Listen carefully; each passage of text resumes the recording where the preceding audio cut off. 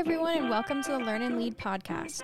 The Learn and Lead podcast is for educators by educators, and we want to bring the world of Arizona public education to you and our thousands of members across the state. Our objective is to provide a platform for the voices of our educator leaders, along with some amazing community allies, and have conversations about those education topics that are on everyone's mind. Hey, Carrie, did you hear that Girl Scouts actually just came out with an artificially intelligent Thin Mint? What? Yeah, it's one smart cookie. Oh, I missed those. Yeah, should have seen that one coming. Hello and welcome to the Learn and Lead podcast. My name is Amber Gould. I am your AEA treasurer. And I'm Carrie Wolf, your Learn and Lead specialist. And today we are staying in Wonderland and seeing how deep the rabbit hole goes as we talk about how artificial intelligence is changing the way we teach and learn. Okay, well, I know in like the English teacher world, everything on social media is blowing up right now. Like that's the hot topic. That's what we're all talking about. So it's been kind of crazy to see the gut reaction to things like ChatGPT, that open AI, where students are using it to write essays or things like that. So it's been a little crazy. Okay, so for us newbies to this topic, what does this mean? What is ChatGPT? How does it work? Why is it becoming such a popular topic right now? Well, it's a little more human than human, I think is its motto. I'm just kidding. That's a different movie. Okay, but I did look this up. So basically the little about statement that they have for ChatGPT is that we've trained a model called ChatGPT, which interacts in a conversational way. The dialogue format makes it possible for ChatGPT to answer follow-up questions, admit its mistakes, which, more people should probably do, challenge incorrect premises, and reject inappropriate requests. Interesting. And so that's like the little summary that it has on its front page. And I haven't played around with it a whole lot, but I know my students definitely have. Well, and I've seen it on the consumer side because sometimes, right, you're on a website and you'll get a little button that pops up that says, hey, do you have questions about this? And you start answering them. Like I know every time I have to talk to someone about my phone bill, it's always on the chat. Bots. Yes, it's the chat bots. Yes. And they give me standard answers. I'm like, okay, well, that's helpful. Well, that's not. Yeah, you know what? And it's really interesting how much this is infiltrated without us really even knowing it.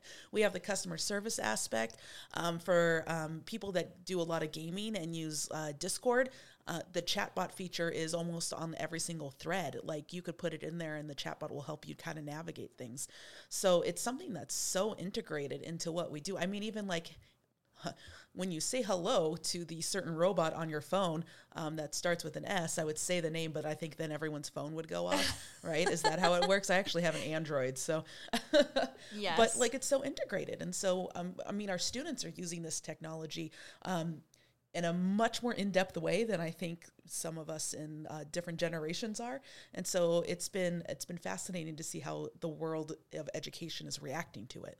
And I feel like I've talked to elementary teachers before who have a Google or an Alexa in their room who let the students ask it some silly questions after reading a book to kind of engage them, or even letting them ask how to spell words.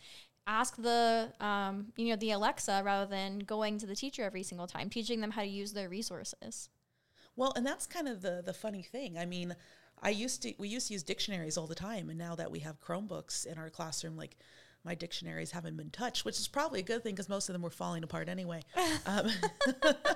But yeah, even the New York City Department of Education, the largest public school system in the U.S., announced that it was banning ChatGPT on school computers and networks.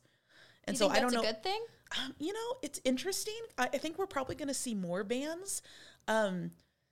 So it's hit or miss with me. The more research that I'm doing on AI, specifically with ChatGPT and how they're using it in classrooms, there's pros and cons to it. I know there's some issues at the higher ed level. I was at a conference over the weekend and I was talking to some of my higher ed colleagues, and they're actually seeing people that are submitting dissertations for their PhD and things like that written by AI. Wow. And there's not a lot of AI checkers out there that are really, proficient enough at calling these types of things out.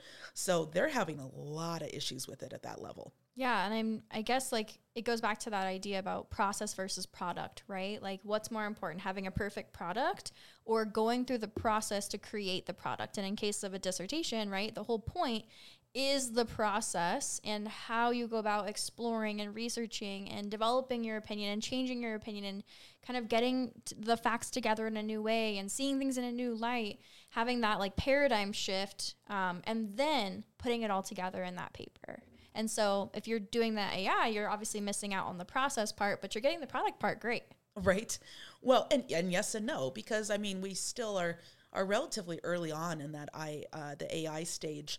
So it's kind of a little easier to tell right now if you're like really truly reading student writing.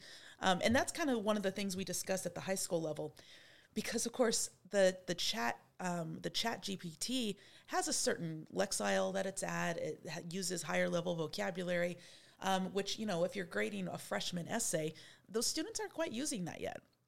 And so if you are familiar with your students and you are able to walk them through like the process of writing an essay, you'll see their steps along the way. They're not just going to turn in a final draft at the end and call it, right? Right. So that's where we're kind of at with things is, you know, once again, looking at that process. And I could tell when a student has copied off another kid, right? I'm like, oh, this is not your work, right? We've always had that. And so I feel it's very similar when it comes to ChatGPT, right? Yeah, my favorite is when you're reading a middle schooler's essay as an English teacher, and you see parts that are in a weird, different font, and you're like, "Oh, you straight up copied from the internet." So not good at plagiarizing. Like, what? It's like there's still like links. Like, come on, kid, at least try. Yes. We've all had those. Well, you know, and what's kind of interesting about it too is I was talking to one of our AP teachers on my campus who was having conversations about this too, and how they have a plan to actually use one of the AP prompts from the past few years or whatever, type it into the chatbot and have it generate an essay, and then literally walk through it with the kids. What was good about it? What was bad about it? What could be improved? Where is the analysis? Where is the critical thinking?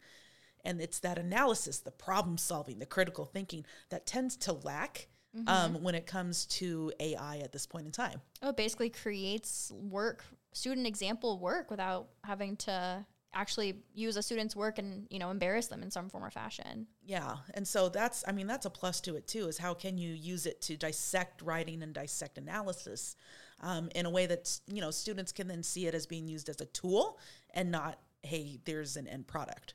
I feel like as educators, we're going to really have to think about the prompts that we're giving students, right? If AI is becoming more and more popular, how do we write prompts that are genuinely connected to our students' lives, where a random computer could not possibly answer the question? It's going to require them as a human being to make a connection and to think critically and deeply about a topic. So it's going to cause us to kind of take pause and think about what we're really asking our students to do and to think about. Well, and I had someone give me an interesting analogy to it, because I was talking to someone and they were kind of like looking at me bored, and I'm like, wait, what do you teach? And they're like, oh, math. And I'm like, oh, okay. So basically they just gave us an English calculator. Yes. Or like the photo math, you know, that has been used a lot. And I'm like, okay, so you guys have been dealing with this for a while now, and now you're looking at us like, yeah, okay, now it's your turn. And by photo math, I think you mean like those apps where you like take a picture of a problem and it like solves it for you. Yes. And so, like, to me, looking back on everything, our math teachers have been dealing with this for, you know, ages. And so the fact that on social media, all the English teacher Facebooks are blowing up, it's kind of old news.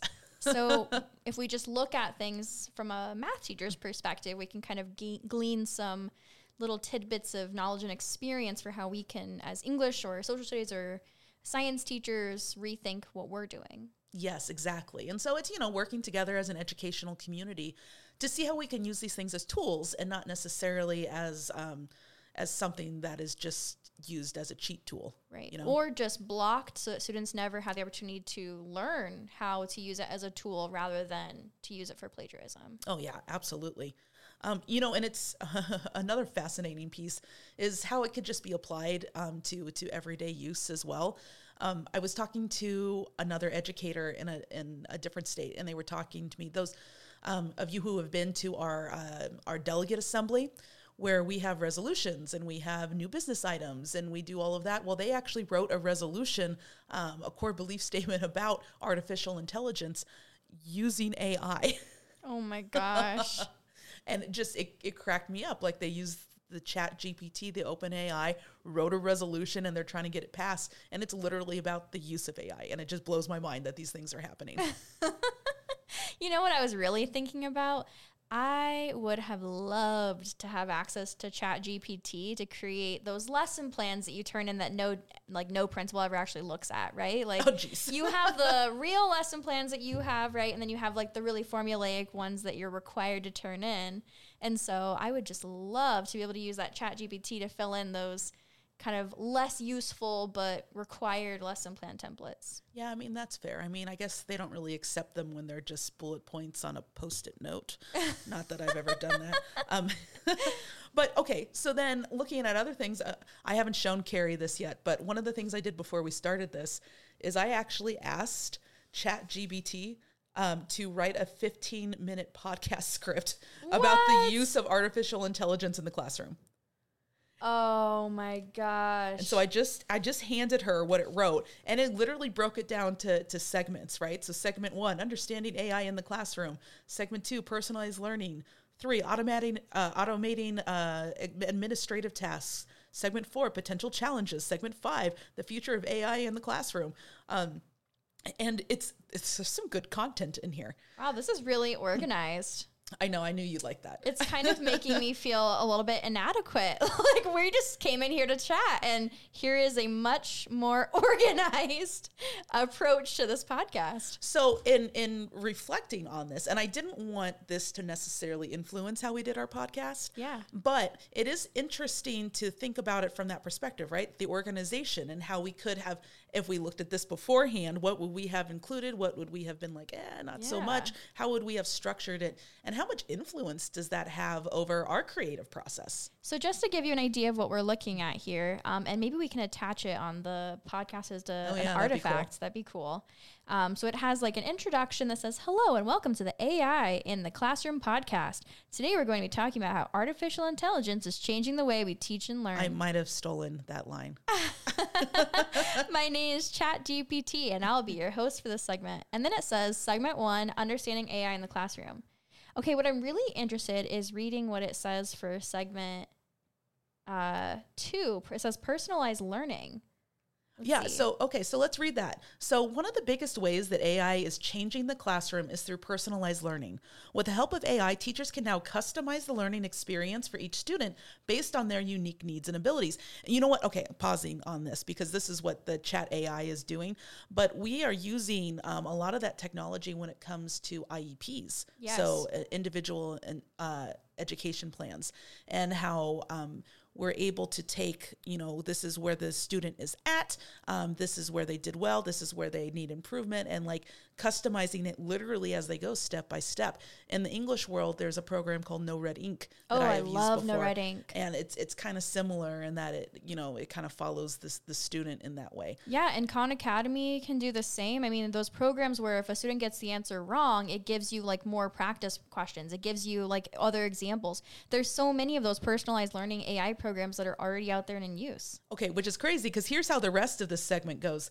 This is made possible through the use of data and machine learning algorithms, which can analyze student data and make recommendations for what they should be learning next. For example, if a student is struggling with a particular topic, the AI system can recommend additional resources or activities that will help them grasp the concept. Like literally what we were just talking about before I said pause. Oh, how interesting. Like I didn't put those two things together as being connected, right? Like, because ChatGPT is like the hot buzzword thing, but we've already been using AI in this way, right? A lot of educators used this and relied on it for differentiation during and now after the pandemic, with students being in totally different levels of skill in different areas, having a way to differentiate in a way that's a little bit more attainable when you have 35 kids in a classroom than you as a human being trying to go and individually meet all 35 of their needs. Mm-hmm. Oh yeah, absolutely. And so I think as we look into how we can utilize AI more in the classroom or whatever, it's really going to come down to the creativity, the emotion, the empathy, the problem solving, and how much of that can be artificial versus what we need to put into it as human. I do agree that it's easy for a computer to, grade like multiple choice tests and maybe like short answer prompts. But I guess my question is, how could AI be used in an instance to grade something like project-based learning, right? Or something that is a little bit more complex and a little less of a checklist. I mean, one of my issues as an English teacher with the way that AZ Merit, or whatever it's called now, I feel like they've changed the name 1,001 times, with the way that it's being graded is that it's a checklist of like, how many sentences do you have? And we know that that's not really the best writing practice, right? Like, no. It's all about a lot more than just, do you have 6 sentences or 5 sentences in a paragraph? Like, that's not. Well, because kids will just write whatever at that right. point. We call that, we say we're not allowed to use the F word, fluff. It is fluff. And you're not allowed to fluff up your paper. If you've already stated something, you got to move on. Yeah. Well, and we don't need our writing to be, formulaic, but I feel like that's kind of the default that we end up going to when we struggle to come up with those more challenging types of writing. Although essentially this is basically like a haiku, right? That's kind of formulaic, but there's still room for creativity. Yeah, haikus are easy, but sometimes they don't make sense. Refrigerator. Yeah, that lines up. But yeah. Anywho, okay, so do we want to interview a bot? Do we want to interview ChatGPT? Okay, let's do it. Okay, so I have it open up right now. What do we want to ask it? What is your opinion on pineapple pizza? Ooh, controversial. I know, starting with a big one. Oh, okay, so now it's typing. Literally, it says, as an AI language model, I don't have personal opinions or taste buds. Oh, well, that's true. I should have seen that coming. I can, however, tell you that pineapple as a topping on pizza is a matter of personal preference and a subject of much debate. Oh my gosh. Oh my God. It gave me like a whole paragraph. Some people love the sweet and tangy flavor that pineapple adds to pizza, while others believe that it's an odd combination and ruins the traditional flavor. Ultimately, the choice of whether pineapple or to include pineapple as a topping or not comes down to individual taste, and there is no right or wrong answer. So, okay, so it said earlier that it makes mistakes, right? Because obviously it's wrong. There is a correct answer. Pineapple is great on pizza. So, AI has to learn. Okay, so here's a question, and maybe we can figure out a way to ask ChatGPT something to test this. But I guess my concern is we know that systems that are created by humans are innately flawed, right? Mm-hmm. And we know that they lean towards our own biases, right? And so I'm curious on whether AI tech is going to be influenced by the biases of the people who are creating them. So is there any way for us to test that with a question? Ooh. Maybe ask it something that's kind of one-sided and just see what the response is, if they're, giving a more balanced answer, or if they do kind of assume. All right. How about, should prescription drugs be cheaper? Because that has some layers to it, right? Yes, it does. Oh, it's telling me that the issue of high-cost prescription drugs is a complex one. Cost of prescription drugs can make it difficult for people to access medications they need. Oh, but it literally gives like both sides. That's interesting. So to me, something like this, being able to put in a prompt like this and show the concession rebuttal that takes place when I'm teaching my students argumentative essays. This is something really cool that they might be able to see. Like, here's any topic, even with the pineapple on pizza one, right? Yeah. Like it goes back and forth and it shows both sides of the argument. So that's fascinating. Okay, but here's my question. Are you opening a can of worms by showing them? Because those answers didn't have high vocabs. Like, how would you know if they then did practice problems using that? You know what? I think I'm at least I'm familiar enough with my students' writing that if they handed in this, I would be able to tell. Additionally, I think there's, when we go through the process and we go through an outline, there's a lot of it that they do in advance that they'll show me in advance. They'll show me their rough draft. They'll show me their outline. They'll show me their brainstorming chart, And so I will already know kind of where they're going with everything. And so if they suddenly did like some of those pieces and then skipped a bunch and then suddenly handed in a beautiful finished work, that's not going to fly. Oh, okay. Going back to process of our product. So really looking at each step of the process to see how they're developing their ideas rather than just looking at their paragraph and being like, oh, I'm not sure. Yeah. So, okay. So very interesting here. All right. I think what blows my mind about some of this ChatGPT stuff and how easy it is to use, because literally you just typed in the address and then asked it to create a whole podcast episode for you. And it did. And I'm like, wow, well, then what's the point of us? And then I thought about it and I was like, you know what? I think the part that we would never be able to replace with ChatGPT is like those human experiences and stories, right? Like the stories from your classroom, or the stories that Ellie and Jennifer told on the Warm Fuzzies episode, or the really weird jokes that, and the authentic reactions to them. Because you never tell me those jokes in advance. You always surprise me with them. And I don't think they're weird. But but I think that's the thing that I as much as people are panicking about all this AI technology, I think that there's no need to panic, because there's still all the humanity that matters, and we can still incorporate that into what we create and what we're doing. Well, and that's why it's so important that we protect humanity and we protect people's ability to tell their story, because we know that that's censored in a lot of places. And so when we have opportunities to use AI in some way, we also have to remember, hey, we have the opportunity to lift the voices of others. Yeah, I like that a lot, because, one of my favorite things about reading and about, learning history and science is exploring other people's perspectives, right? Not just my own, but learning more about the outside world. And I feel like a lot of that is through experiences. And so as long as we're continuing to have big experiences and new experiences and building that like neuroplasticity in our brains, I don't think AI is going to take anything away from that. Well, I do want to thank ChatGPT for coming on the show with us today and answering our questions about pineapple pizza. Absolutely. Okay, so artificial intelligence is interesting and all, but what's the homework going to be for our listeners? I'm sorry, Dave. I'm afraid I can't do that. Ooh. Yeah, some odyssey here.